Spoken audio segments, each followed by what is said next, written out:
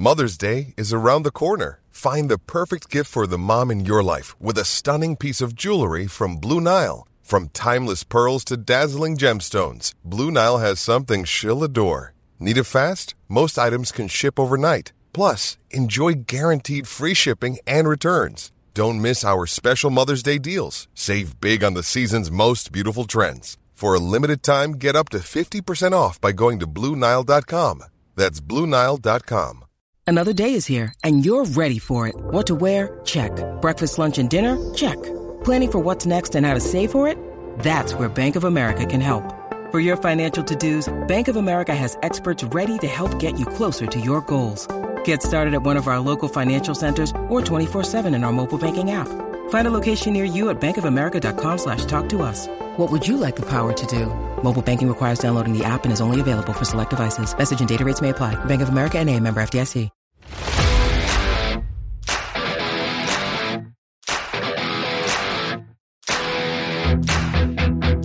Hello and welcome to PFF Fantasy Football Podcast NFC Team Preview Edition. I'm your host, Ian Hartitz, and joining me on this lovely Wednesday afternoon, the one, the only PFF's finest, Kevin Cole. Kevin, we just talked for like an hour and 15 minutes. Now we're about to talk for another hour and 15 minutes. Great day to be great, my friend. Yeah, it will be great. And NFC now, so we can spend probably 45 minutes on Geno Smith and how he's taken over the league. And then what you mentioned this Pete Carroll thing of Drew Lock nipping at his heels. Was this you? Did you like take over and hack into Pete Carroll's phone or something and start calling people with this news? What's going on over there? I actually hacked the Athletics website and I edited one of their articles to put this ridiculous storyline out there. But hey, Kevin, it's 2022. Like it's okay to have two great quarterbacks on the same team. I mean, what's wrong with a little bit of good old fashioned competition out there? And hey. Kings stay kings in Drew Lock's case. All right. As always, we're going to go through every single team, starting off with the NFC East. And the 5-0 Philadelphia Eagles got a big-time NFC East showdown against the second-place Cowboys over there on Sunday Night Football. It's in Philly. They're 6-point home favorites. The game total, though, at a lowly 42.5. So Jalen Hurts playing absolutely fantastic. His yards per attempt from his rookie year to this year have gone 7.2, 7.3, now 8.6. Adjusted completion percentage 65 to 73 to now 80.6. I thought Darius Butler had an awesome segment on the Pat McAfee show where he breaks down a lot of the film and stuff. And Darius said it great. Like even just going from Bama to Oklahoma to rookie year to year 2 to year 3, Jalen Hurts has gotten better and better every single year. With that said, on this version of the Eagles, they added A.J. Brown. They got Devonta. They got Dallas Goedert. They're PFF's number 2 just offense in terms of pure receiving grade and the number 1 in pass blocking. How much of this dominance, Kevin, do you think is Jalen Hurts being an amazing quarterback? Or is it the fact the Eagles have put him in the perfect situation to succeed? Basically, are you buying Jalen Hurts as the top 5 NFL quarterback that he has been to this point?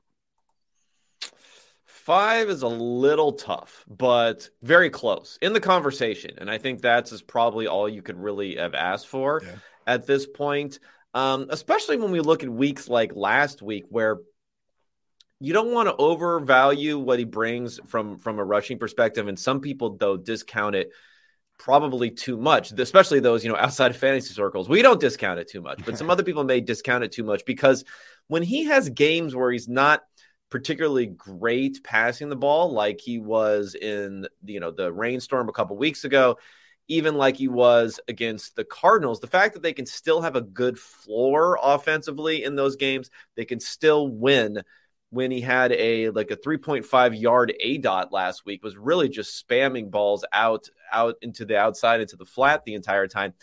They still have an offense, though, because he can rush the ball as well as he can. And I don't feel like he's taking a lot of big hits, even though he's on pace to, smash the record for most quarterback carries in a season. It really is ridiculous the pace. 238 carries the man is on pace to have. The previous NFL record, Lamar Jackson in 2019 with just 196. So, hey, Hurts is built very sturdy. I mean, you talk about spamming plays. My God, the amount of quarterback sneaks this team does, Kevin. I mean, he has 10 rush attempts inside the 5-yard line this year. That's the most in the NFL, regardless of position. And accordingly, he continues to be in anyone's idea of your weekly top 3 quarterback ranks. We're loving Goddard, we're loving AJB, and we're loving Devonta Smith. But the question, Kevin, is how much longer until we look at AJB versus Devonta Smith and say, I don't know if this is Batman and Robin. They might just have two Batmans out there, two Robins, if you want to be a dick about it. But on the season, A.J. Brown, 41 targets, 28 catches. Devontae Smith, 36 targets, 28 catches. A.J.B.'s been a little more efficient with it. A.J.B. has the lead in overall air yards. But I still feel like we're firing up A.J. Brown as his top 8, top 10 receiver. And at least through 5 weeks, man, not saying that he shouldn't be up there, but Devontae Smith should be a lot closer based on what both we've seen him get volume-wise and just his own performance. The guys look great. Yeah, I mean, if this is one of these offenses where if you could get a little bit more passing juice, again, they had a total of 239 passing yards last week.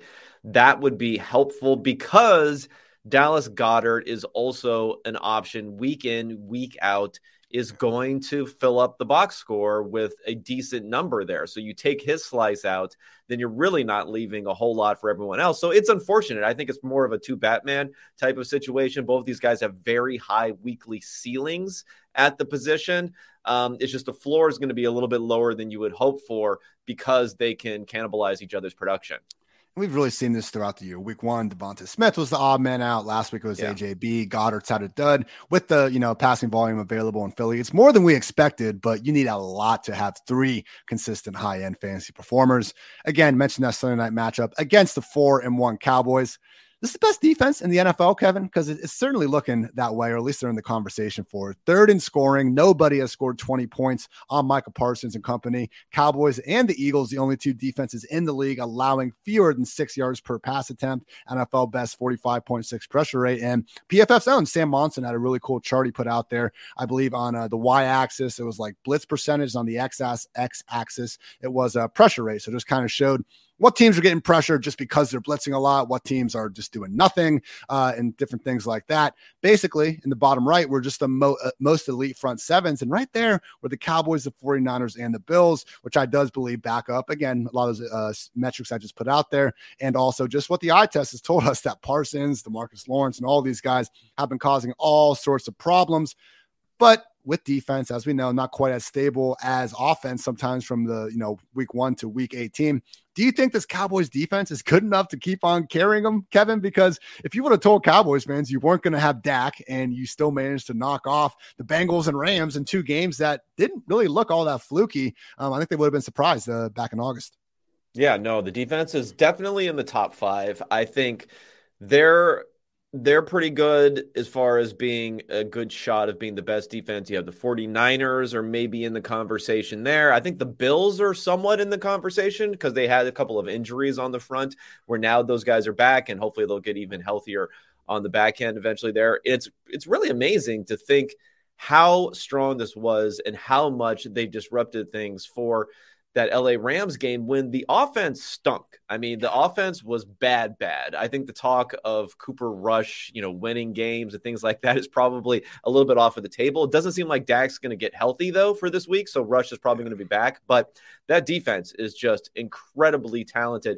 36 different pressures they put on Matthew Stafford, and that's counting up the individual pressures for all their different pass rushers last week. So there were multiple plays where we're talking about 2-3 guys getting a pressure, and that is why it was so difficult for Stafford to do anything. When is it when Cooper Rush keeps getting them? But yeah, I think we saw last week, if he's ever forced to kind of have to actually lead them in a competitive game, lead them from behind, it could be problematic. Certainly looking like that could be the case this Sunday night in Philly. And with that said, man, I think it's CeeDee Lamb, and that's pretty much it for this week until Dak is back. I mean, Ezekiel Elliott not looking particularly good. Neither is the Cowboys' offensive line, and Tony Pollard taking a lot more of the targets this time around, continuing to do Tony Pollard explosive things. I just think both guys, unfortunately, got to be outside the top 24 running backs, even with these bye weeks, just with the way the overall offense is looking. As good as that Cowboys defense is, the offense has not been holding up their end of things. CeeDee Lamb, though, number 1 in the NFL in target share. He's number 3 in air yard share. So even if it is going to be a little inefficient, if he catches that shadow from Darius Slay, who's largely been fantastic this year, I still think there's enough volume there for CeeDee to win out in a big way. In third place, somehow, your 4-1 New York Giants. Is this real, Kevin? I've said some fraud. I've thrown the F word out there. I called him fraudulent and all this, and I'm still not particularly impressed with anyone on this offense other than one Saquon Barkley, obviously, who is so back. You look at any of his numbers, PFF rushing grade, yards per attempt, yards per route run, like he is right back in 2018, 2019 form, which is fantastic to see.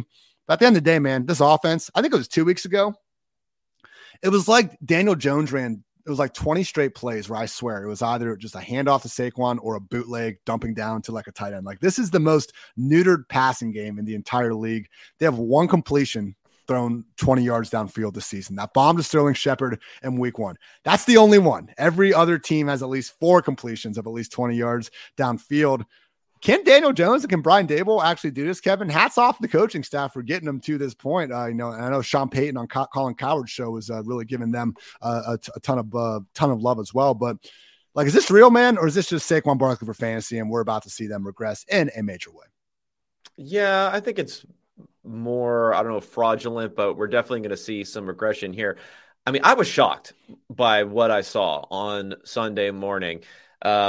Daniel Jones this season has been good running the ball, right? He had 80 yards in a game.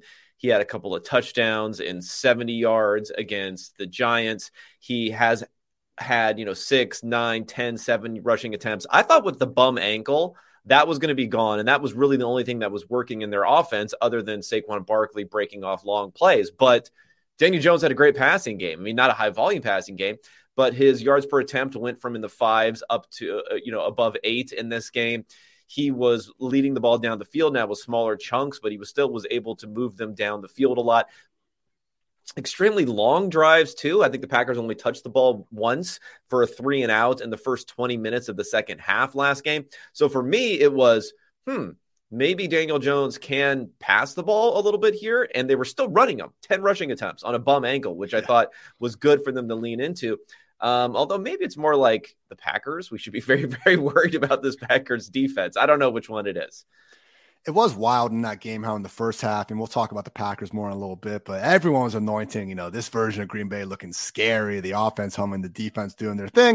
Then you look at the scoreboard after 60 minutes, and the New York Football Giants are 4-1. You mentioned those rush attempts, man. Right now, there's 6 quarterbacks on pace to rack up triple-digit rush attempts this season. Jalen Hurts with 238, Lamar Jackson with 167, and then tied for third, Daniel Jones and Justin Fields at 143, Marcus Mariota 122, Josh Allen 119. Would you rather have for the rest of the season Daniel Jones and like Justin Fields or Matthew Stafford and Russell Wilson for your fantasy quarterback? I can't believe we're asking this question, Kevin, but if we're getting Fields and Jones being below average but not horrific passers and they're rushing this much, I almost lean towards them, especially over Stafford. Do I have any other options? Is there anyone else available? Is Skylar Thompson available on the wire? Yeah, I mean, I don't know. I mean, I do like the Jones rushing production. I do like it a lot. I mean, I'm pretty scared of Fields generally. He's a guy also we'll talk about later, but he actually had a decent first good passing game last week too. So yeah, I mean, Jones is kind of there with Stafford and Russell Wilson, honestly, is from a fantasy option for me.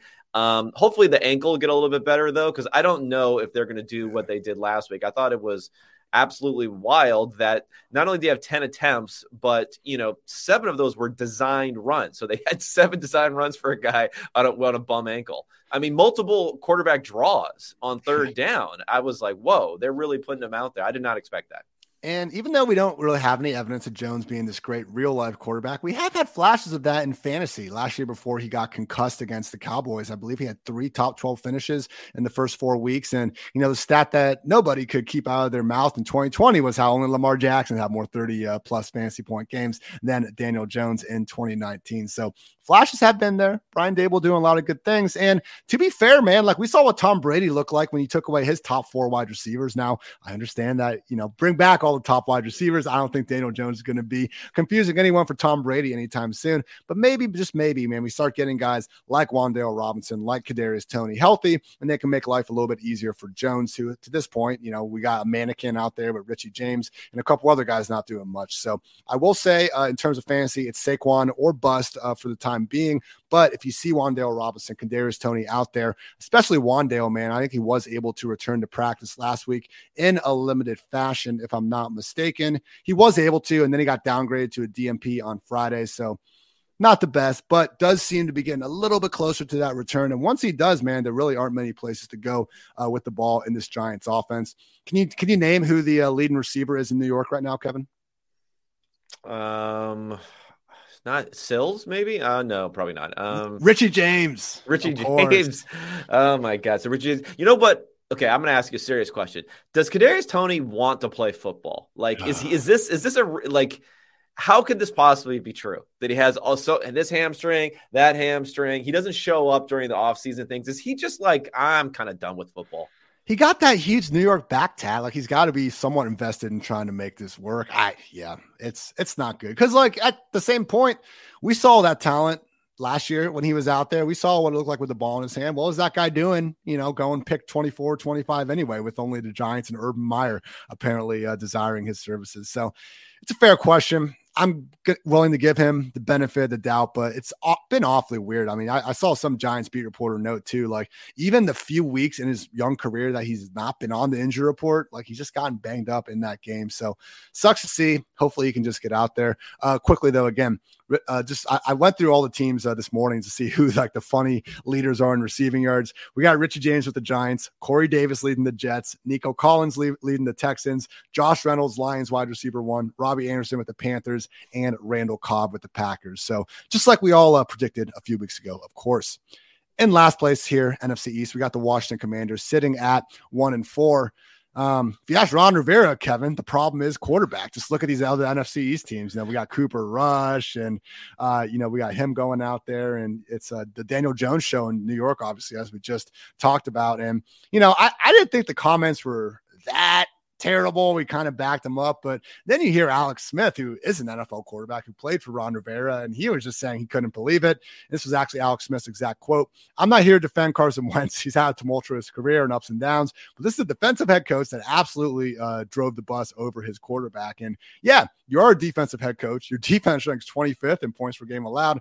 Maybe don't completely shit on Carson Wentz when he really wasn't, I don't think, the reason why they lost last week. It was funny to me that like how badly he wanted to throw that game-ending interception because the 2 previous plays absolutely could have been intercepted as well. But hey, there's a lot of lows with Carson Wentz. All the stats I talked about, hating on Matt Ryan, Carson Wentz is right behind him in the interceptions and fumbles, and sacks. At least there are some highs, though, Kevin. So I'd be fine if they wanted to go see what they have in Sam Howell, but I will not entertain this Wentz or Heineke nonsense. Come on now. Yeah, I'm with you there. And what is it about Carson Wentz that makes everyone hate his fucking I don't know. There are so many like truly bad people. Bad. There's like truly bad people in the NFL. He's got like, he's a little, cheesy with all of the, Jesus talk or whatever. And he's out hunting or he's doing whatever.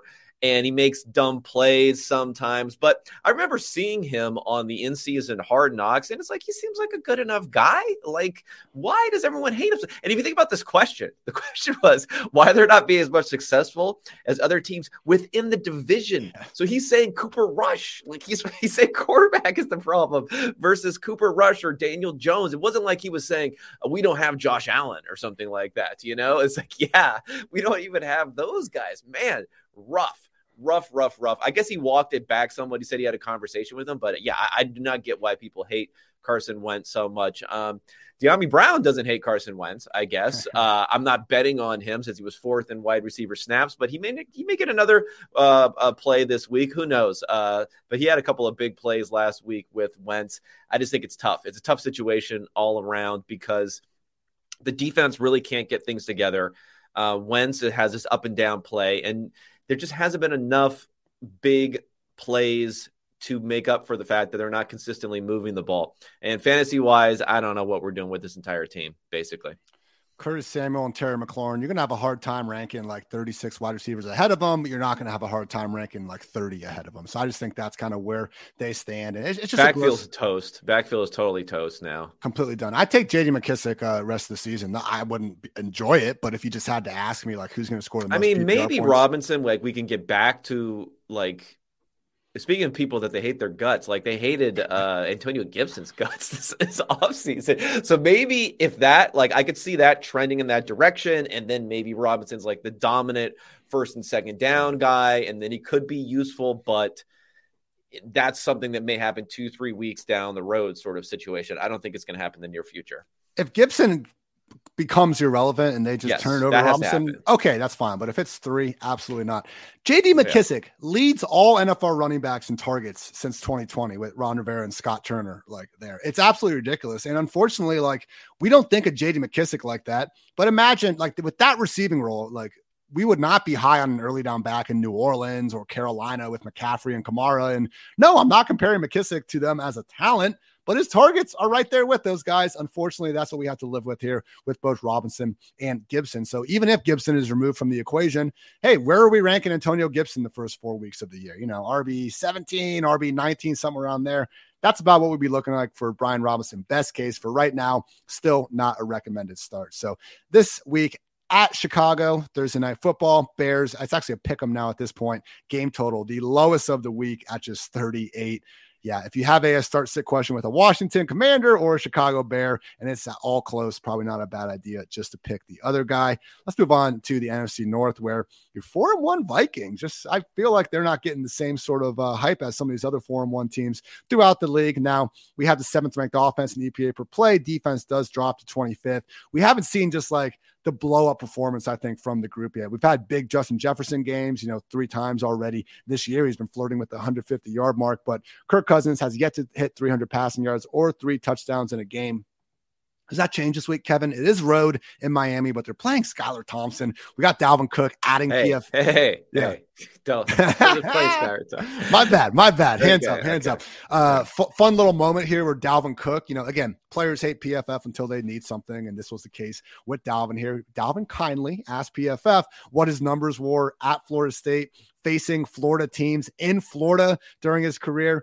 7-0, 177 touches, 1,436 total yards, 11 total touchdowns. So Dalvin Cook, we got the playing in Florida storyline going. We also just got the reality that this Dolphins defense has been terrible this year, and they're really banged up. Byron Jones is not close to coming off the PUP list, still coming back from that Achilles injury. Xavier Howard missed last week with the groin injury, and even before he was banged up, it just wasn't a situation where we could really be expecting too much from him. So, Kevin, is this the week, as I said in my bold call, my quarterback column you can read over at PFF, that Kirk Cousins finally goes to 300-plus yards and throws 3 touchdowns through the air?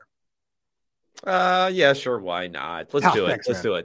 You know who hates PFF's guts though? Is Dalvin Cook's agent. Have you ever seen this guy? Oh, Zach Hiller. You should look him up. The guy is. I've heard stories. Oh my God, you should see this. This is the most recent tweet from Zach. Zachy comes at PFF all the time, but this is a good one here. Read Devontae Adams. He says, Devontae should file charges against him, meaning the camera guy, for assaulting him with the camera. He hits Devontae with the bottom part first, which causes Devontae to push. How has nobody called this out yet? I thought it was a bit. No, it wasn't. No, this is well, I'll tell you why no one has called that out yet, because it's ridiculous. That's why. But anyway, that's just a little flavor. That's just the most recent thing that he sent out. So yeah, he during contract negotiations for Dalvin Cook, he was not a fan of PFF Eric in particular, PFF _ Eric, RIP to PFF _ Eric. But yeah, so anyway. Doing bigger and better things. We'll say with Dalvin, hey, he got the 2 touchdowns last week. Nice bounce back performance. So what did we tell you guys last week? Don't be afraid to sell high following that big bounce back performance. Not that Dalvin is, going to be a bad running back or anything moving forward. I just think that his workload is basically like what we're kind of seeing with Nick Chubb. And when he's going to be great and he's going to score a lot of touchdowns. Mixing in. He's mixing in early sometimes. So yeah. Look, if you look at Madison just this season, man, he's already been out there with a snap rate north of 30%, 4 straight weeks. all of last season. He did that only 3 times when Cook wasn't actively dealing with an injury. So again, Cook is on pace to rack up 313 touches. I don't think he's going to finish like outside the top 15 running backs or anything, but if someone out there considers him a top 5 running back and you can get a true gem, I would not be against doing that. Again, last week, 57% snaps for Cook, 43% for Madison. And it's just been something that we've continued to see trending this way. So Cook, I think it's smart too, from a football perspective. So I think that's one reason it could end up being sticky. You have some, analytics guys in there, new head coach. They're going to say, why push Dalvin Cook when the guy gets injured every single year? Why not split it out? Alexander Madison's a perfectly good running back. So I think it's a smart football move to make, but it's not great for him getting you that high end outcome in fantasy. We already saw him re-aggravate the shoulder issue earlier in this season. So Alexander Madison, I know he's got like a permanent shoulder issue, basically. Yes. They're saying that he should be wearing whatever that harness is. He was supposed to be wearing that even before he got injured. Dr. Evan Porras came on this podcast and was more concerned about Dalvin's shoulder than he was anything with McCaffrey or even Derrick Henry before the season. So good job by Doc. We have seen Irv Smith, snaps and routes continue to elevate, but they are settling in a little bit under what we would hope for. So still a little bit early to get him back into that, firm top 10 conversation. But again, with this offense, in Miami, Vikings 3-point favorite, game total out of respectable 46.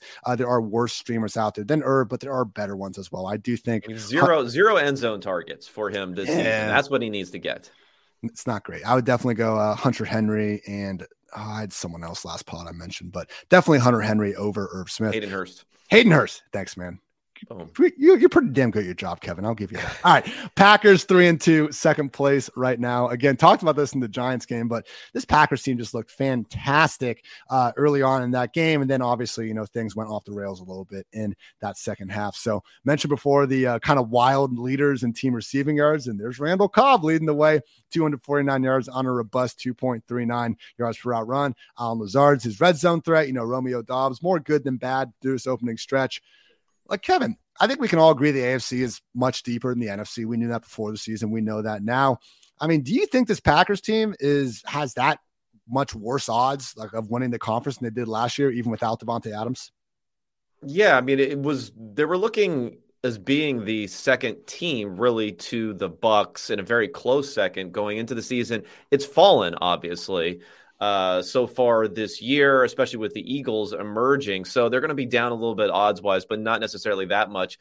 I mentioned this, I think, before, the fact that they only had one possession through the first 20 minutes of the second half. So it's tough. It's tough to get going in that sort of situation. That's what ended up happening. And there were a couple of plays there. I know we talked about Romeo Doubs and the fact that he hasn't quite emerged as you would like, but you have this very strange thing happening in the NFL where you throw up a ball to Robert Tonyan and it's kind of like a questionable DPI. You get the ball at the 1 yard line. You have another play where Dobbs really put a good move and a good fake out, and then go to the post on the defensive back. He gets the illegal contact and they get 5 yards on which he probably would have been completely wide open for a touchdown potentially on that play. So it's those sorts of plays will start to get going. If anything, I think I'm still confident that Dobbs is probably going to be the guy, especially since Christian Watson is, they traded up in the second round to get a jet sweep / end around specialist. And I think I saw he might have re-aggravated that hamstring injury. So he did. Okay, don't completely take my word for it. We'll see what the practice report said, but it's one of those things where, between Sunday night and Tuesday, we're just trying to read some tea leaves. So keep an eye on that. And I'm happy you did point out that a missed opportunity to Dobbs. You see, no one throws a prettier deep ball than Aaron Rodgers, when you just see that thing leave the television screen and usually go right into the arms of whatever wide receiver is on the other end of it. But yeah, illegal contact just barely threw them off. Otherwise, we could, be having a very different conversation about the offense. Interesting point from friend of the podcast, John Daigle over at 4for4 Fantasy, noted that A.J. Dillon's weekly share of backfield touches in week 1, it was at 65.2%. Now coming down to week 5, 51.3%, 48.2%, 48.6%. And last week, 28.5%, even in a game where they had a big first half lead and, were able to at least still be close throughout the end of things. So Aaron Jones has been really, I would say, top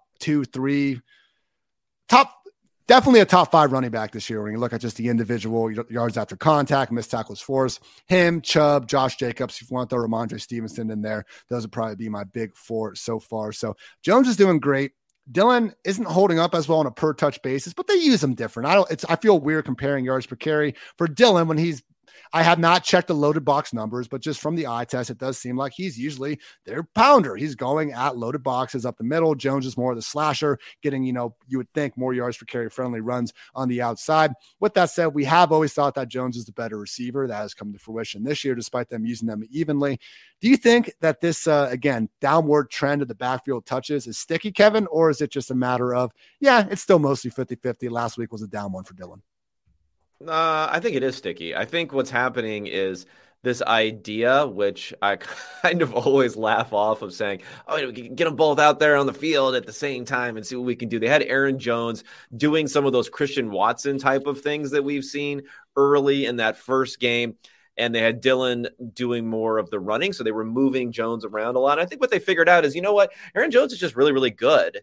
So we need to get him the ball, and we need to just have receivers do receiver things and then running backs do running back things. And the way that we want to split it out now is a 70-30 towards Jones. And I think that makes perfect sense. So I don't see it changing going forward.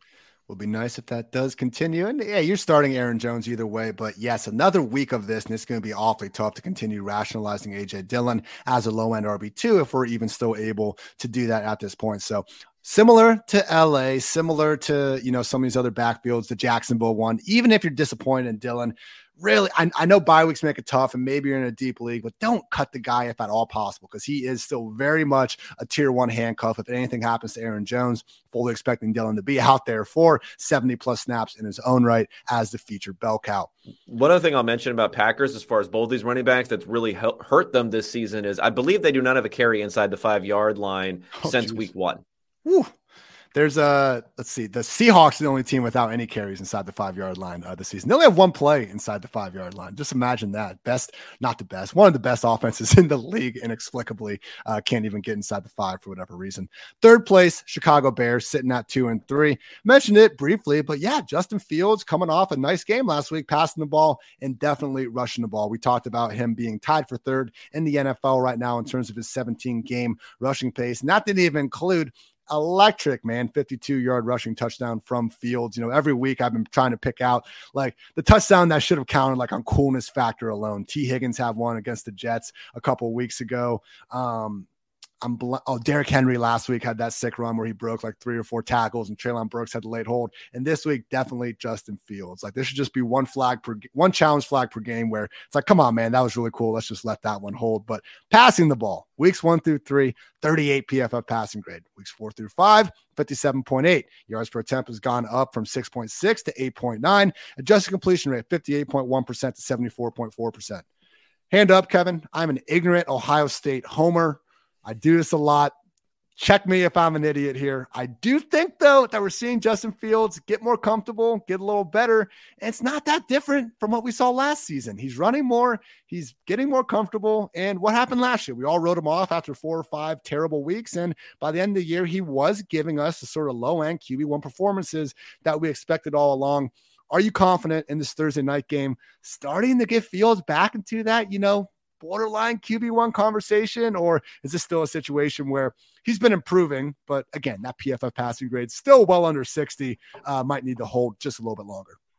Yeah, I would say hold a little bit longer, maybe forever. But virtually for Fields. Fair.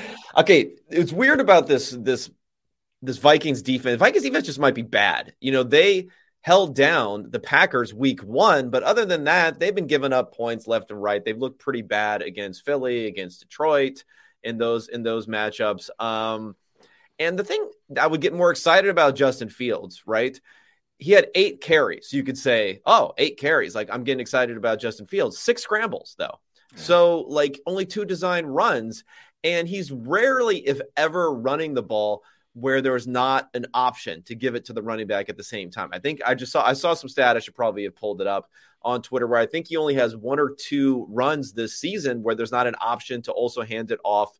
There wasn't an option also to hand it off to the running back. So they're just not putting him in situations where they're saying, like Daniel Jones, in all of these, quarterback draws and other things that he's getting, where he's saying, you know what, let's run the ball with our quarterback. And that would be something that would get me excited. If we saw that turnaround, I'd be more excited than saying, I think Justin Fields is going to be a good passer going forward for sure.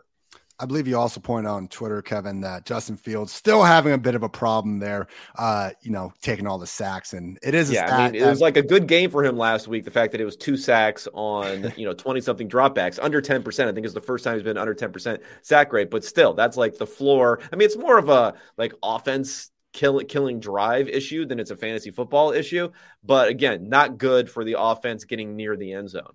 I know people have questioned, like there was the week 3 or 4 where we're starting Marcus Mariota over Tom Brady, and it actually, you could wrap your mind around it. It was week 2 or 3 when all the Buccaneers receivers were hurt. But I've had my friends just frustrated ask me, how come we have these mediocre to bad quarterbacks in real life be actually good fantasy ones? If there was a way to, I think, better control that, I think taking a point away for sacks would make sense. It's so weird that is a very relevant part of the game. It's an incredible negative play for offenses. It kills drives at close to the same rate as turnovers do, basically. And the fact that really just nothing happens in most fantasy leagues when sacks occur seems to be maybe an issue with our overall scoring. Well, I guess when interceptions are only a -1 point, that's the other thing. Most places that fumbles are 2.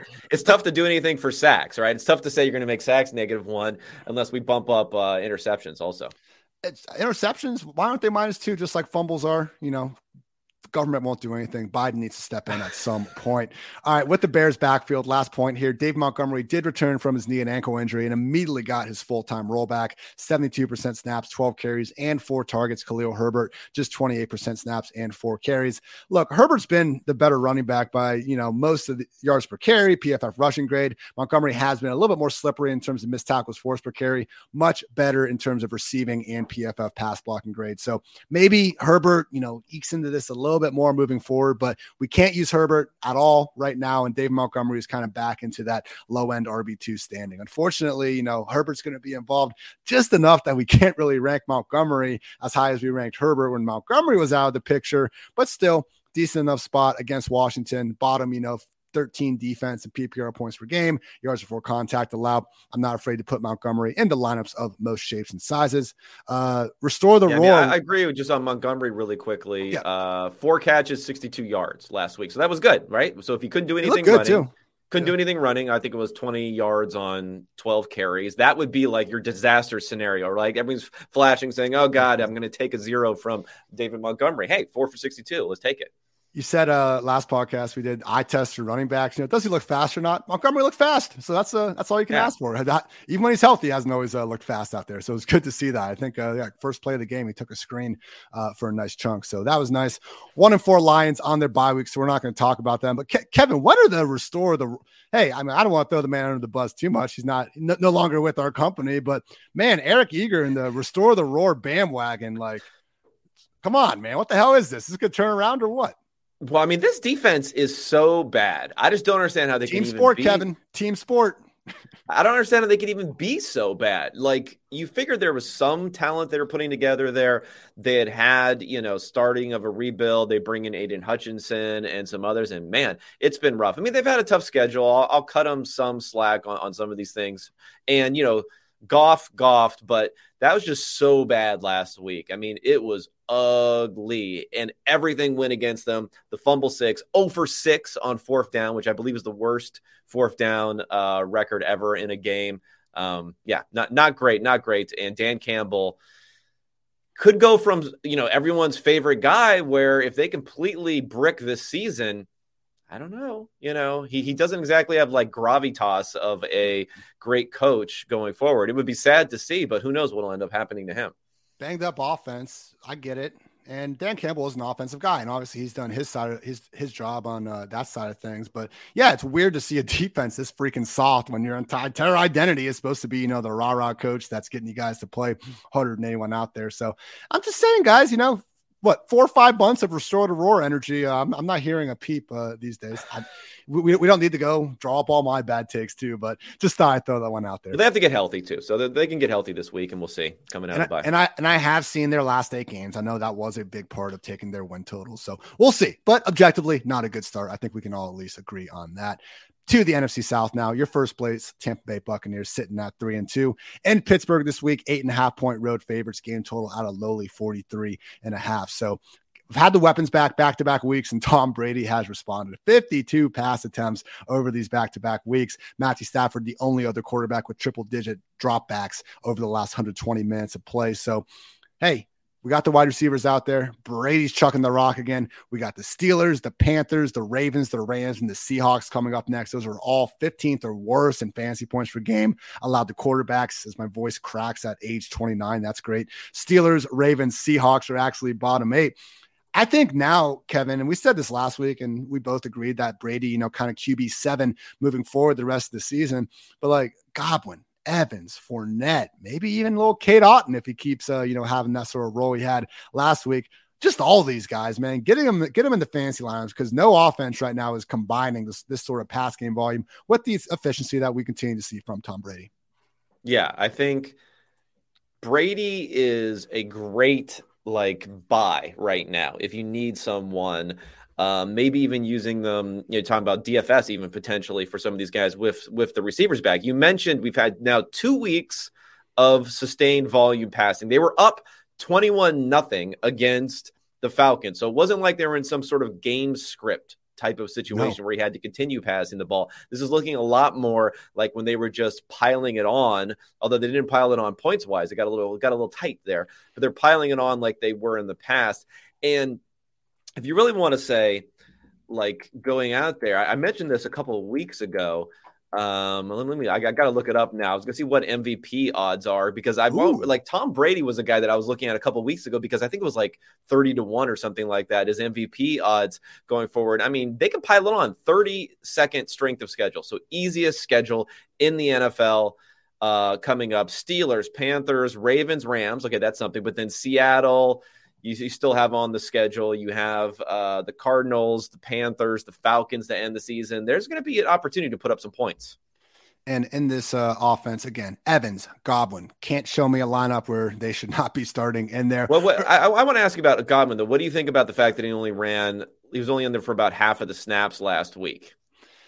Not ideal. I think they have the luxury of having Gage there, is honestly a little bit banged up in his own right, but I just think it's going to continue to ramp up. And when he's out there, they are throwing him the football. So, I mean, are you hesitant on Godwin? I don't know. I don't know what the explanation was necessarily, other than the fact that they were up early and they're just easing him back in. I think we'll watch it again this week, but he has had these injuries, which you could say they're compensation type of injuries, right? So maybe it'll be a lingering issue going forward. We're just going to hope he can get out of the next couple of weeks. I'm just not sure this week that he's going to be a 70-80% snap guy. Hopefully he will be, though. It was weird to see him basically an every down player in week 4 and then taking that step back in week 5. I do tend to think it was the blowout script, and we had Scotty Miller running a lot of wind sprints out there out wide. And again, they had Gage out there as well. But at the end of the day, 16 targets over the past 2 weeks for Chris Godwin. I'm more of the opinion that we're going to, look, they gave him a rush attempt last week. What the hell are you giving your wide receiver? Yeah. I think you got to start him. It was just something that jumped out to me. So I didn't know if you had seen it and had any better explanation. Very good point. I have seen it now. Thank you, Kevin. My, I take time before all these podcasts. I got my long ass show sheet over here that Kevin doesn't want to see, because Kevin is very good off the cuff, and I'm jealous of your ability to do that, my friend. But I will say before this episode, I always have my quarterback and running back stuff written. You can catch my wide receiver tight end column on Thursdays, but unfortunately not quite enough hours in the day for me to get that done before here. Cade Otton, though, was the one I have already seen, where last week 94% of these snaps. Now, not a guarantee that Cameron Brate's going to miss extended time with this concussion, but just good to see Cade Otton going out there and having that every down role, because at tight end, man, once you do get into that, situation where we'll talk about, Taysom Hill. Actually, right now, we can just lead right into that, Kevin. The Taysom Hill experience, just going out there. And when I was doing my tight end rankings, it really gets to the point where you run out of the every down tight ends. And then it's like, well, do I want this part-time tight end, or do I want Taysom Hill, who's going to play 12 snaps, but probably see 5 to 6, combined carries and targets, maybe even a pass attempt in those opportunities. So this week it's terrifying. I can't believe we're here, but I have Taysom Hill as my tight end 14 ahead of guys like Dalton Schultz, who's banged up with the PCL, like Cole Kmet, who's in a terrible offense, and then like Tyler Conklin, who's splitting stuff with Uzoma, Quentin Morris, Buffalo with Dawson Knox out right now. Like, you can't name more than 10 to 12. I got to 13 tight ends I could reasonably put ahead of Taysom Hill. And it's just weird, Kevin. He breaks every single mold we've had as a fantasy tight end. Yet he's a really good football player, man. I don't think they're going to go away from him. I mean, could we argue that the best version of the Saints offense is Taysom just being a full-time player? I know it wasn't great last year, but in Taysom's defense, that was also an offense with nothing to speak of at wide receiver, and it banged up Alvin Kamara. So overall thoughts on what to make of Taysom Hill in fantasy, because that really is the hottest topic here going on in New Orleans at the moment. Yeah. I mean, he's not going to be breaking off 70-yard runs every single week, but we're talking about tight ends, right? Like, what are you giving up? What are you giving up if you're putting him in there rather than putting in a tight end who's going to get like 2 catches for 20 yards? And that's almost a high-end outcome for some of these guys. So I'm fine. I'm fine with him, because if you take a bagel, it's not the biggest like downside. You're probably going to get some rushing yards from Taysom every week, but if you're taking like a near bagel, it's not that much downside versus what you would expect elsewhere. And the upside we've seen is tremendous. He's not going to outscore what he did last week again, but the upside is definitely so much higher. This season, the Saints have 7 carries inside the 5-yard line, and Alvin Kamara has exactly 0 of them. So he has been banged up a little bit, but yeah, just unfortunate last week. I mean, we see Kamara go for over 190 total yards and still can't find the end zone, but we did get the expected bump in receiving with Andy Dalton instead of Jameis Winston. 6 catches last week, only had 5 in 2 weeks combined with Jameis Winston under center. So regardless, Alvin Kamara, we talked about it where maybe doesn't have the same top 3, top 5 ceiling because of the quarterback situation and also just the overall, scoring upside of this offense. Still though, PPR RB 17 on the season, RB 13 expected PPR points per game.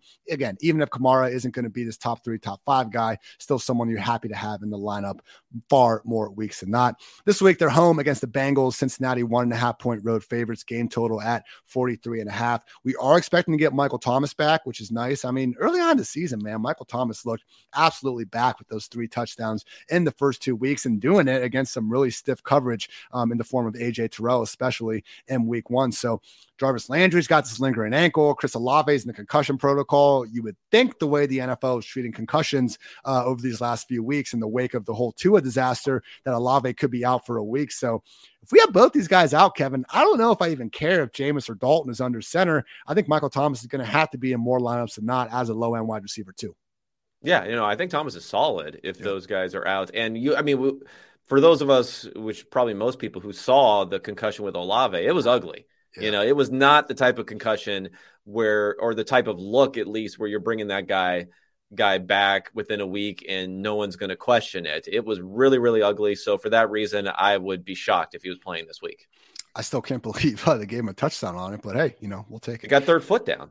Third foot. No, I didn't see the ruling. That was the only thing that I saw. That's when I watched the replay. I actually thought, because I think it was Red Zone I was watching. I actually thought that they were going to give it to him because he got the third foot down, but then I didn't see what they actually said on the ruling. Well, it works.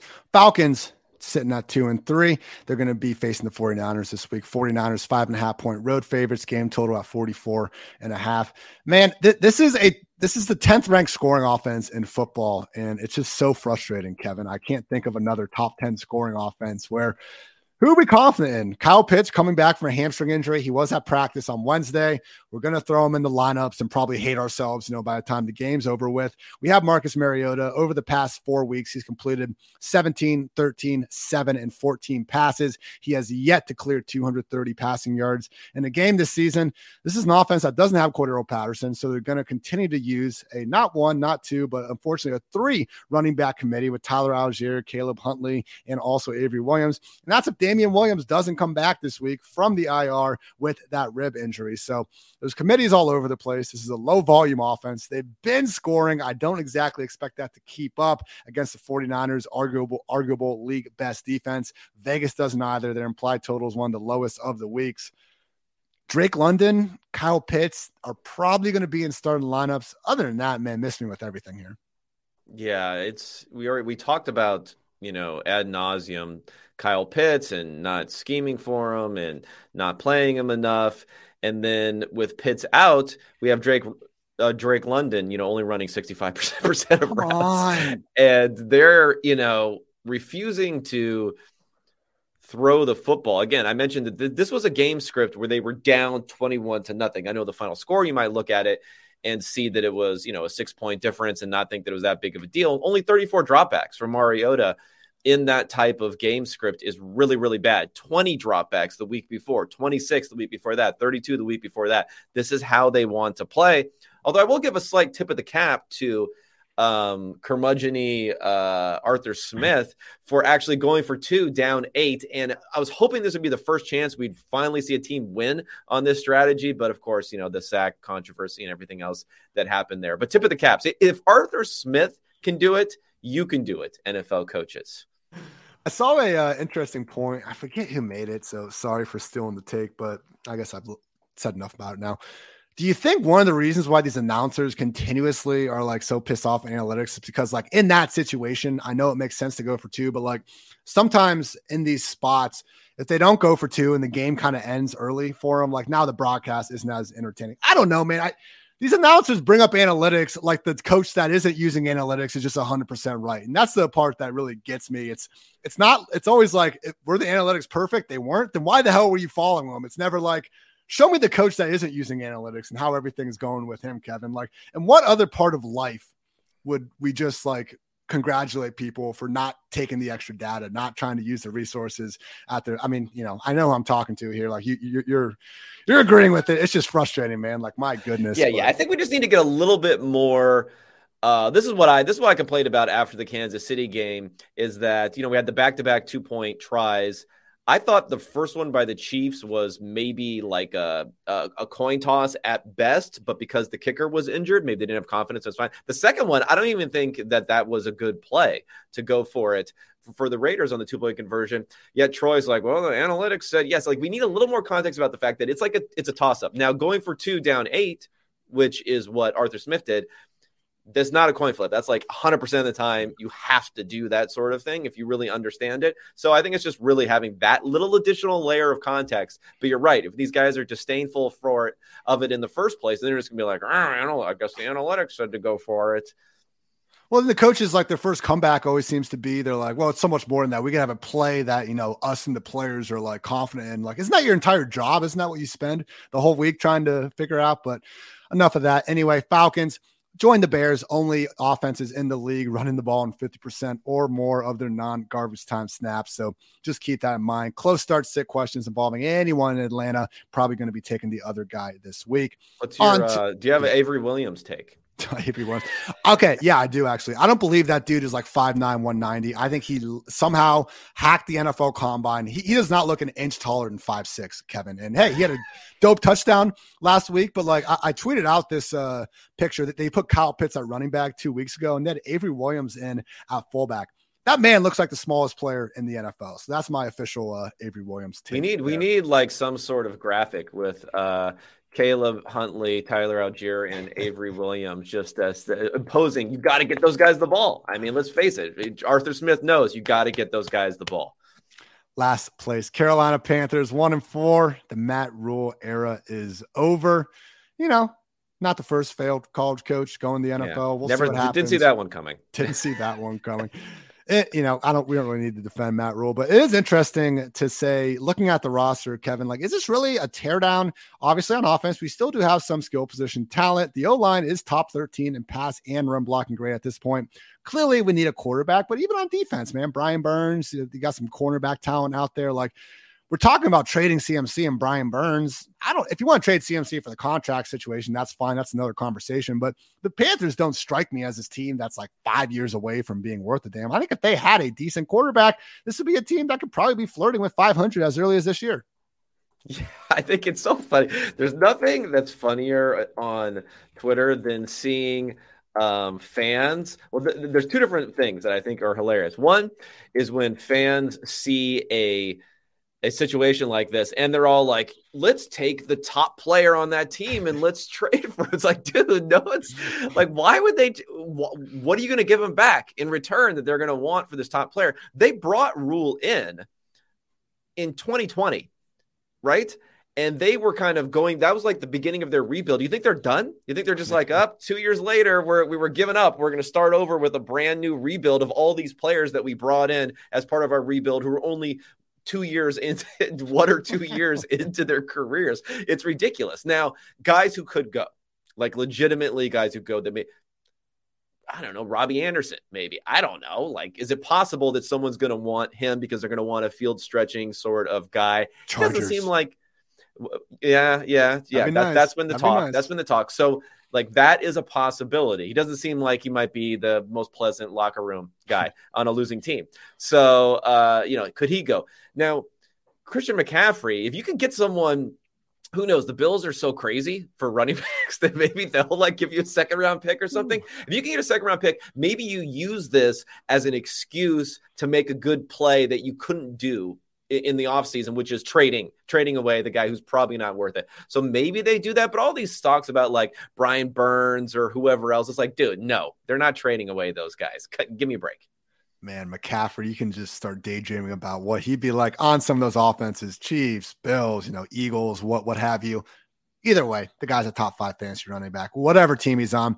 27 consecutive non-injured games with 100+ yards and or a touchdown for Christian McCaffrey. Why did Matt Corral have to get injured? That's what I'm thinking right now. I could have been Corral and Skylar Thompson starting at the same time. I would have been in heaven, but I guess the way it goes. Next year, man. All right, DJ Moore, rest of the season, anything? I have him wide receiver 4 this week. It's going to be PJ Walker under center here against Aaron Donald and the Rams. Implied to score a week low, 15.25 points. Again, this is the first week I have not even found room for DJ Moore inside the top 36, despite the buys. It's just this Panthers passing game, Kevin. Like, God damn it. We can't do anything. Yeah. It's bad. It's bad. DJ Moore, that's another guy. People were like, trade for DJ Moore. They just extended the guy. What are they going to do? They're going to take like a $30 million cap hit and spread it over the next few years and not have any good receivers. Yeah, you can't do anything. PJ, I don't know. PJ had a great run in the, was it XFL, right? Yeah. Hall of Famer. Yeah. Hall of Famer in the XFL. He hasn't been very good in the NFL. I don't know what to say. The guy's been bad. But he's going to be playing. So let's buckle in. I watched every snap sadly watched every snap that PJ Walker took in the XFL, and like his entire game, man, it was like, if you looked at his stats, like getting the ball out under 2.5 seconds, he was like bad even in the XFL relative to them. But it was like, once he started scrambling around playing backyard football, great things happened. Well, when you replace XFL defenders with NFL defenders, no longer the fastest guy in the field. He's kind of small in a way that just doesn't look appropriate. Like, he looks like a college quarterback or a high school quarterback where you see them playing and they're just kind of smallish and you're like, okay, that guy's never going to be a pro sort of thing. That's PJ Walker, unfortunately. And he is starting for an NFL team. PJ Walker looks like every single kid I see facing Arch Manning on these highlights. Arch Manning looks like this 7'5" like monster playing a bunch of 5-year-olds out there. But hey, hook 'em. Texas QB situation finally looking pretty decent. Let's finish things off with the NFC West here. First place, San Francisco 49ers at 3-2.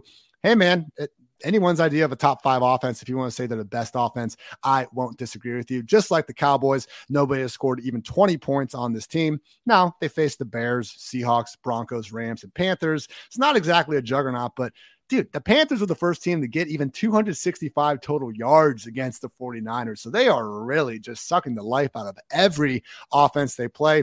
This week they're in Atlanta, favored by 5.5 points, 44.5 point game total. So I am thinking, Kevin, that AJ Terrell is going to shadow Brandon Ayuk. He's done a very good job over the last few weeks after getting toasted a little bit earlier in the season. Hey, he lost some contested catch situations to Michael Thomas and even one to Allen Robinson, but we won't hold those too much against him. I do wonder, because we've seen this season when AJ Terrell has been shadowing one player, offenses haven't been, afraid to actually go ahead and target the other guys. So I do wonder, could this maybe finally be the George Kittle week or just Deebo Samuel going off? Because again, Jarvis Landry over 100 yards in week 1. Tyler Lockett had 9 catches, 76 yards. Donovan Peoples-Jones had a big game. Chris Godwin just, again, had a pretty solid performance even on limited snaps. So any thoughts on if this could finally be the week that George Kittle puts forward the sort of George Kittle performance that a lot of people drafted him in the 5th round for back in August? It's possible. Actually, I want to start when you first started talking about San Francisco, you said like top 5 offense or maybe the best offense. And I was like, oh man, I thought I was a Jimmy Truther.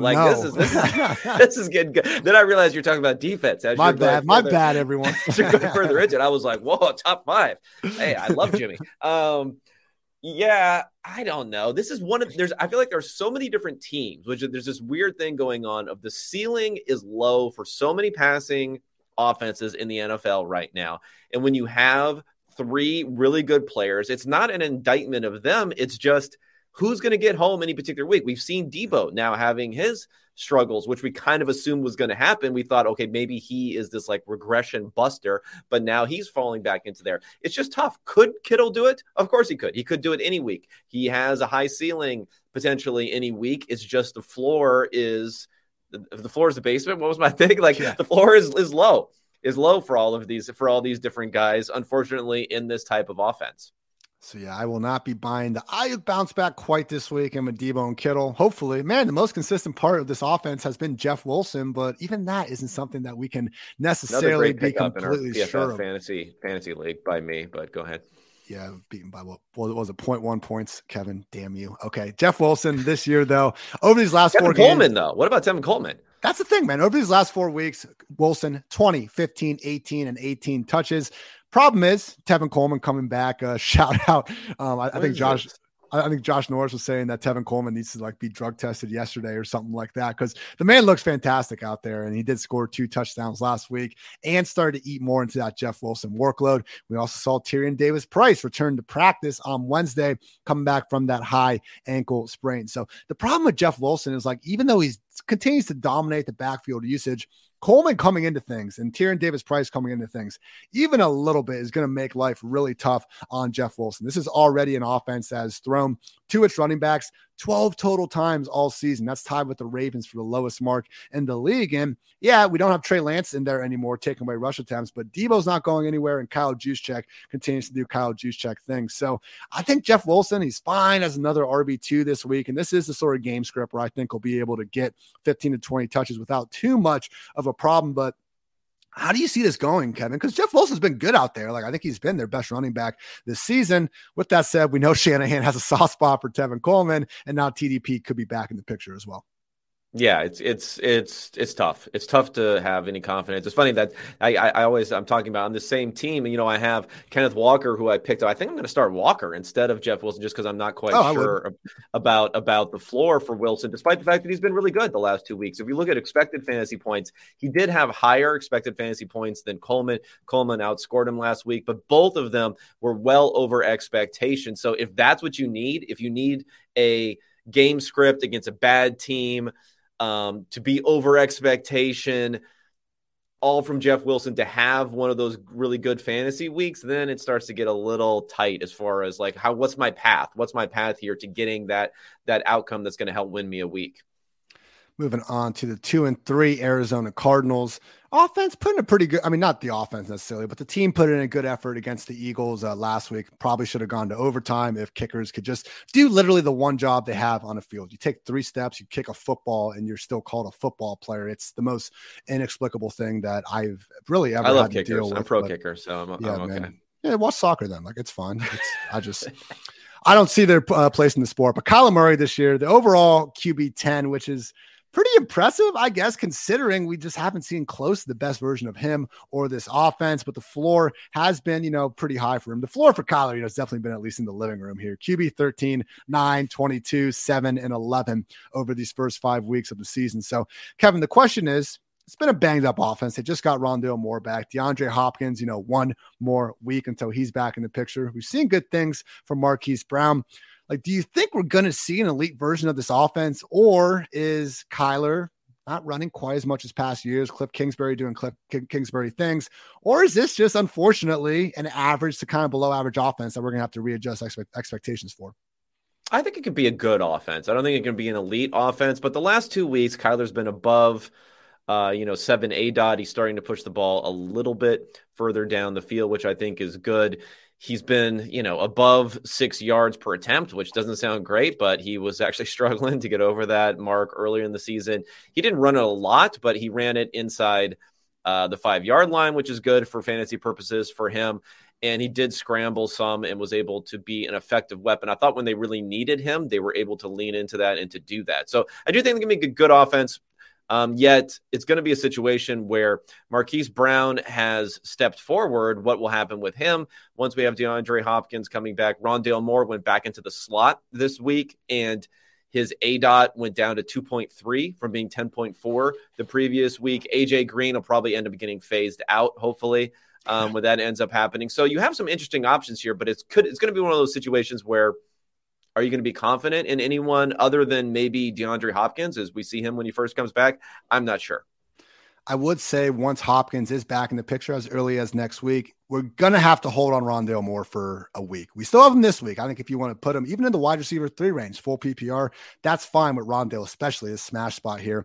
In Seattle, Cardinals favored by 2.5, game total at 51. I believe that's the second highest of the week behind only the Bills and Chiefs, obviously. So really could be a potential shootout here between these two NFC West offenses. I would say once Hopkins is back, though, him and Hollywood, putting them probably like right next to each other in that lower end wide receiver 2 range will probably be my move. Worry about that more next week. But yeah, man, I think his ceiling, though, is maybe a little compromised because of the low ADOT, but he's kind of like Curtis Samuel. It's like, the Curtis Samuel sort of thing. I think that's kind of what Rondale Moore is doing if he continues in this role, and I think he will with AJ Green on the outside. I think so too. The only concern is last year when Hopkins was out, they were hesitant to really. I'm concerned that Marquise Brown goes into the slot and then AJ Green keeps an outside spot for no reason. I don't think that's going to happen, but I wouldn't completely put it past him. It was Hopkins out and not Christian Kirk last year. So I think Rondale is a slot receiver. We've crossed Greg Dortch off the list. We don't have to worry about that. Just, fingers crossed. But yeah, Rondale Moore, definitely someone that should be, added to, should definitely be on rosters, in 10, 12 team leagues of all shapes and sizes. Okay. Moving on to our 2 and 3 Los Angeles Rams. Oh, sorry. Real quick on the Cardinals. We got to talk about this backfield. Darrell Williams is out with a knee injury already ruled out. James Conner has this rib issue. And man, these running backs, Kevin, I don't have the exact numbers, but whenever they have this rib and shoulder injury, it does seem like enough of a pain issue for a bruiser like James Conner, where I am not, overly excited about playing him if he's going to be out there and just expecting him to have his usual role. And that could lead to Eno Benjamin finally getting his chance to really do his thing. Note that 6th round pick, Keontae Ingram, hasn't even been active or hasn't had a snap yet this season. So let's say James Conner is ruled out. Like Jeff Wilson versus Eno Benjamin, man, I'd probably give the nod to Eno. Yeah, I think, well, it's close, man. I just think it's funny. I know there's probably like Eno Benjamin truthers who are like, love the guy going into the 2020 draft. They're like, this is our chance. Alarm bells going off. I don't know I don't think I'm going there just because I don't have any confidence in guys that we haven't seen yet, that they won't decide just to split the backfield with whoever happens to be, nearby. Basically, they're like, "I will take that guy. We'll split it with him." So I'm a little bit lower on him, but I agree when it comes to Conner, at least, that like, why push it? You're not getting explosive plays out of this guy. You're not getting anything that I don't think you can get from other people, including Benjamin in the backfield. So yeah, I think Connor's going to have a very muted role, if anything, this week, but I don't know if I'm confident on Benjamin yet. The allure with Eno is that, again, he split snaps with Darrell when Conner missed time earlier this year. Yes. So if Darrell wasn't out of the picture, we would not be in on Eno. The allure is that Ingram hasn't done anything. Maybe he does split it. Like this is, putting him like top 12, top 13 already, probably a little bit, over eager in that sense. With that said, one of the studies I did this summer when I had far too much time in my hands, instead of touching grass or sitting by the pool, I looked at every single play caller and just who was most willing to actually give whatever running back they had a workhorse role. And the only 5 offenses that actually had like more than just a game or two of giving their running backs a 90% snap rate or more, the Steelers, duh. Rams, yep. Vikings, yep. And the Vikings were just Kevin O'Connell coming from the Rams. The Cowboys with Kellen Moore have done that with Ezekiel Elliott, and the Arizona Cardinals with Cliff Kingsbury, David Johnson, Kenyon Drake, Chase Edmonds, James Conner, all these guys for different stretches have gotten those true every down workhorse roles. So Eno Benjamin is someone that, again, if he's out there, I don't think it's going to be a long-term play for you guys because it doesn't sound like James Conner's at risk of missing too much time. But at least for this week, I wouldn't be surprised if Eno can actually put forward quite the fantasy-friendly performance. 2 more 2 and 3 squads to get through. First, your Los Angeles Rams. Kevin, you asked a good question on Twitter. I'm just going to, ask you it right now and set you up nicely, my friend. What would the Stafford discourse be if the Rams hadn't won the Super Bowl last season? Because, oh man, has not been pretty through 5 weeks. No, it has not. I guess the Stafford discourse is also, tied to the Lions Goff discourse. So Goff didn't exactly cover himself in glory last week. So maybe it wouldn't be that bad, but I think we would be hearing that the trade was a mistake, right? Because he's not that old, but he's getting up there a little bit.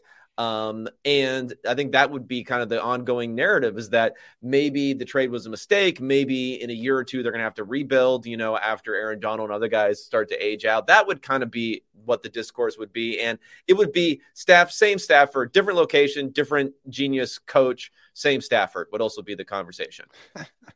How quickly the tide can change sometimes here in the NFL with this offense. I mean, pick any unit you want basically, and they have been terrible. PFF team grades: overall offense 26th, passing 28th, pass blocking 31st, receiving 20th, and running 31st. This team has Cooper freaking Kupp in their 20th in receiving because of just the overall lackluster performances from everyone else. I think the offensive line has probably been the primary culprit, but man, even losing someone like Van Jefferson, they've been trying to make Tutu Atwell a thing. They finally did connect on one of those deep balls last week, missed another, but I just don't know. Cooper Kupp makes the most out of it, but you brought it up, I think, last week, Kevin. Like, even Cooper Kupp, he's getting the volume, but he's not nearly as efficient as he was last year in his own right. And I think that's a mixture of them not having the same sort of downfield attack, not having Van Jefferson in there. I know he's not exactly, prime D-Jax putting the fear of God into every single cornerback that lines up across from him, but still someone 800 yards, 6 touchdowns last year, obviously more proven than the other guys are putting out there now. And, speaking of, I was giving a hard time to some of the Restore the Roar Lions guys. A lot of fluff pieces written about Allen Robinson in August, Kevin, that I haven't exactly seen circulating the old Twitter sphere all that much these days. A lot of people went to Rams camp in LA, got a nice little tan this summer, had a lot of good things to say about Allen Robinson. I don't hear them saying much of anything now, nor should they. Allen Robinson said it last week. I'll say it again. In deeper leagues, he is not, in more shallow leagues, not someone that needs to be held on your roster by any stretch of the imagination. Just been absolutely one of the biggest busts so far of the 2022 fantasy season, as have these running backs. And the interesting thing here, Kevin, again, I mentioned that study before with the Cardinals. Like, the Rams have been one of the most fantasy-friendly backfields, because whether it was Gurley, Malcolm Brown, CJ Anderson, Cam Akers, Darrell Henderson, Sony Michel last year, usually the number one running back in LA has a workhorse role. This year, man, not only have they not done that, they've been splitting things up, but just the overall volume pie has been worse than ever. Just looking at pure running back stats, carries from every single running back on a team, the Rams are 29th. Targets, they're tied for 28th. Like, this year, Cam Akers and Darrell Henderson haven't been good, but even if they were good, they still wouldn't be having good numbers. Henderson's the RB 47 in expected PPR points per game. Akers is RB 53.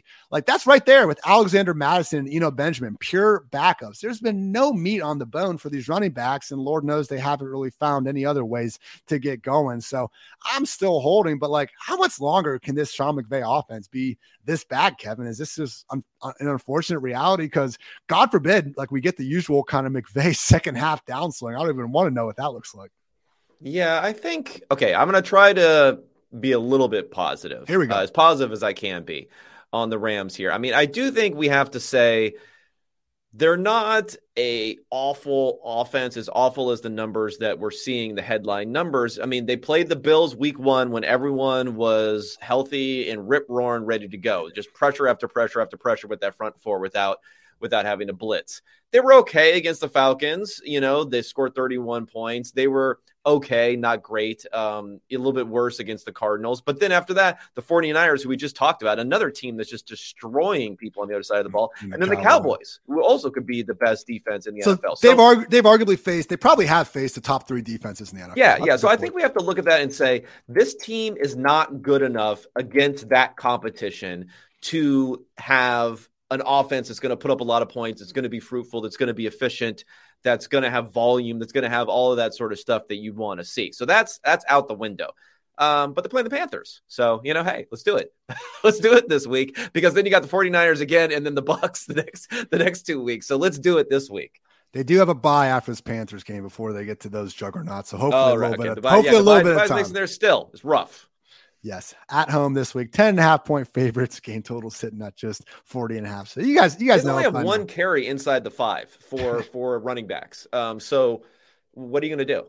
I do think this, because we did see Akers. I mean, he had every single carry in the backfield last week, even though Henderson was actually still commanding the higher 55% snap rate. So if one of those teams, you got some buys, I do think Akers this week, more than most, could be, a viable flex option. He's a home 10.5-point favorite. Like, if we just kind of erase the names and you just knew that, I think we'd probably be feeling pretty good about what Akers could do in this spot.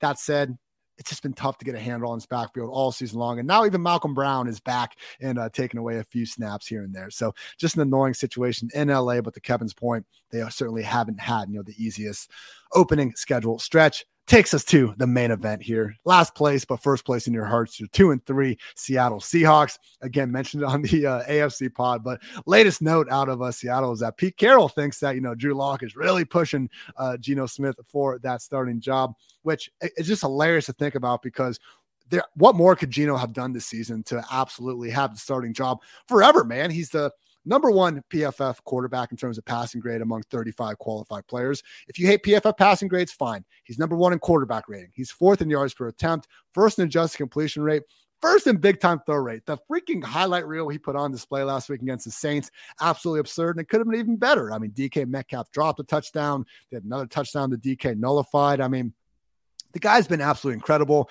He has 10 touchdowns this season. The entire Broncos organization has 6. So I did notice, Kevin, I'm stalking your Twitter these days. You love getting rowdy in those analytical arguments with Ben Baldwin and all those guys. And it's great, iron sharpening iron, if you will. But I notice you do have quite the take on completion percentage over expected versus EPA per play, particularly in regards to Geno Smith and your boy Jimmy Garoppolo. So do you want to give a quick rundown on basically what those two things mean and why you are so much more, I believe, in favor of EPA per play?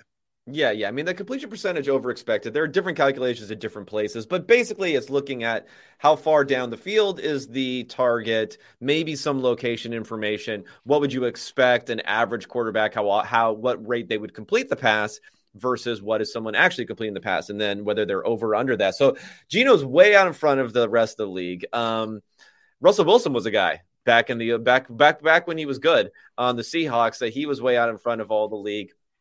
And the reason that I like the expected points added per play is because there's it's more of a style thing, I think, with a completion over expectation. I mean, you want guys to complete passes. There's no doubt about it. But, taking easy throws and then finding those is one thing that doesn't go into the calculation. Another thing is taking sacks doesn't go in the calculation. There's other things. It's more of a style over actual production. So Geno has been making these amazing throws, and that's what people are going wild for, these throws down the field. Yet on third down last week, there was 1 of 10 on third down. He's not finding the players. There was even one play last week, 3rd and 2, the last time they touched the ball.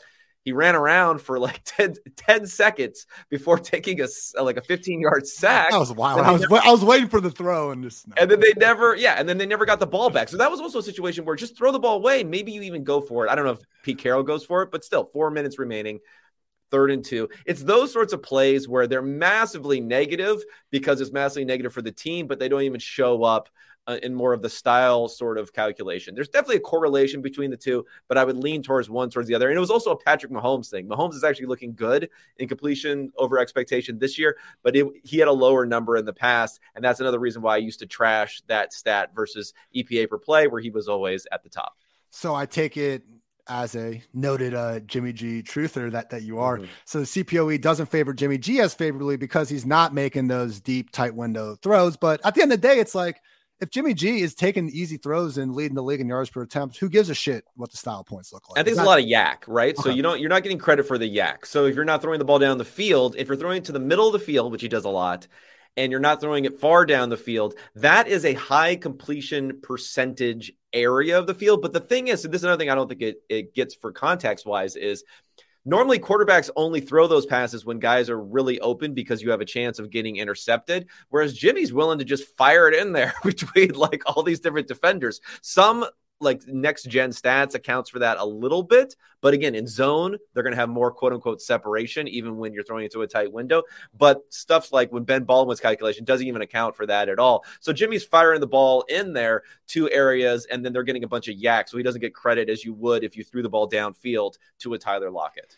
It is one of those things where, look, none of us are debating how amazing George Kittle and Deebo Samuel are at football, but you start seeing Brandon Ayuk at the top of the yak list as well. Jawan Jennings is doing some good things. And I believe it was Bill Walsh back in the day who said, yak is just, timing and accuracy, basically being those 2 things that help create that the most. So yes, I'm not taking anything away from Kittle and Deebo, but there's something to be said for Jimmy consistently putting those guys in the position to pick up some of that yak in the first place. But you already made them the number 1 offense in the NFL, so we know how much you love them. Hopefully, social can just clip that and then add no other content. That and the Tom Brady comparison to who was it? Was it Marcus Mariota? I can't remember who it was. No, it was somebody else. It was someone else.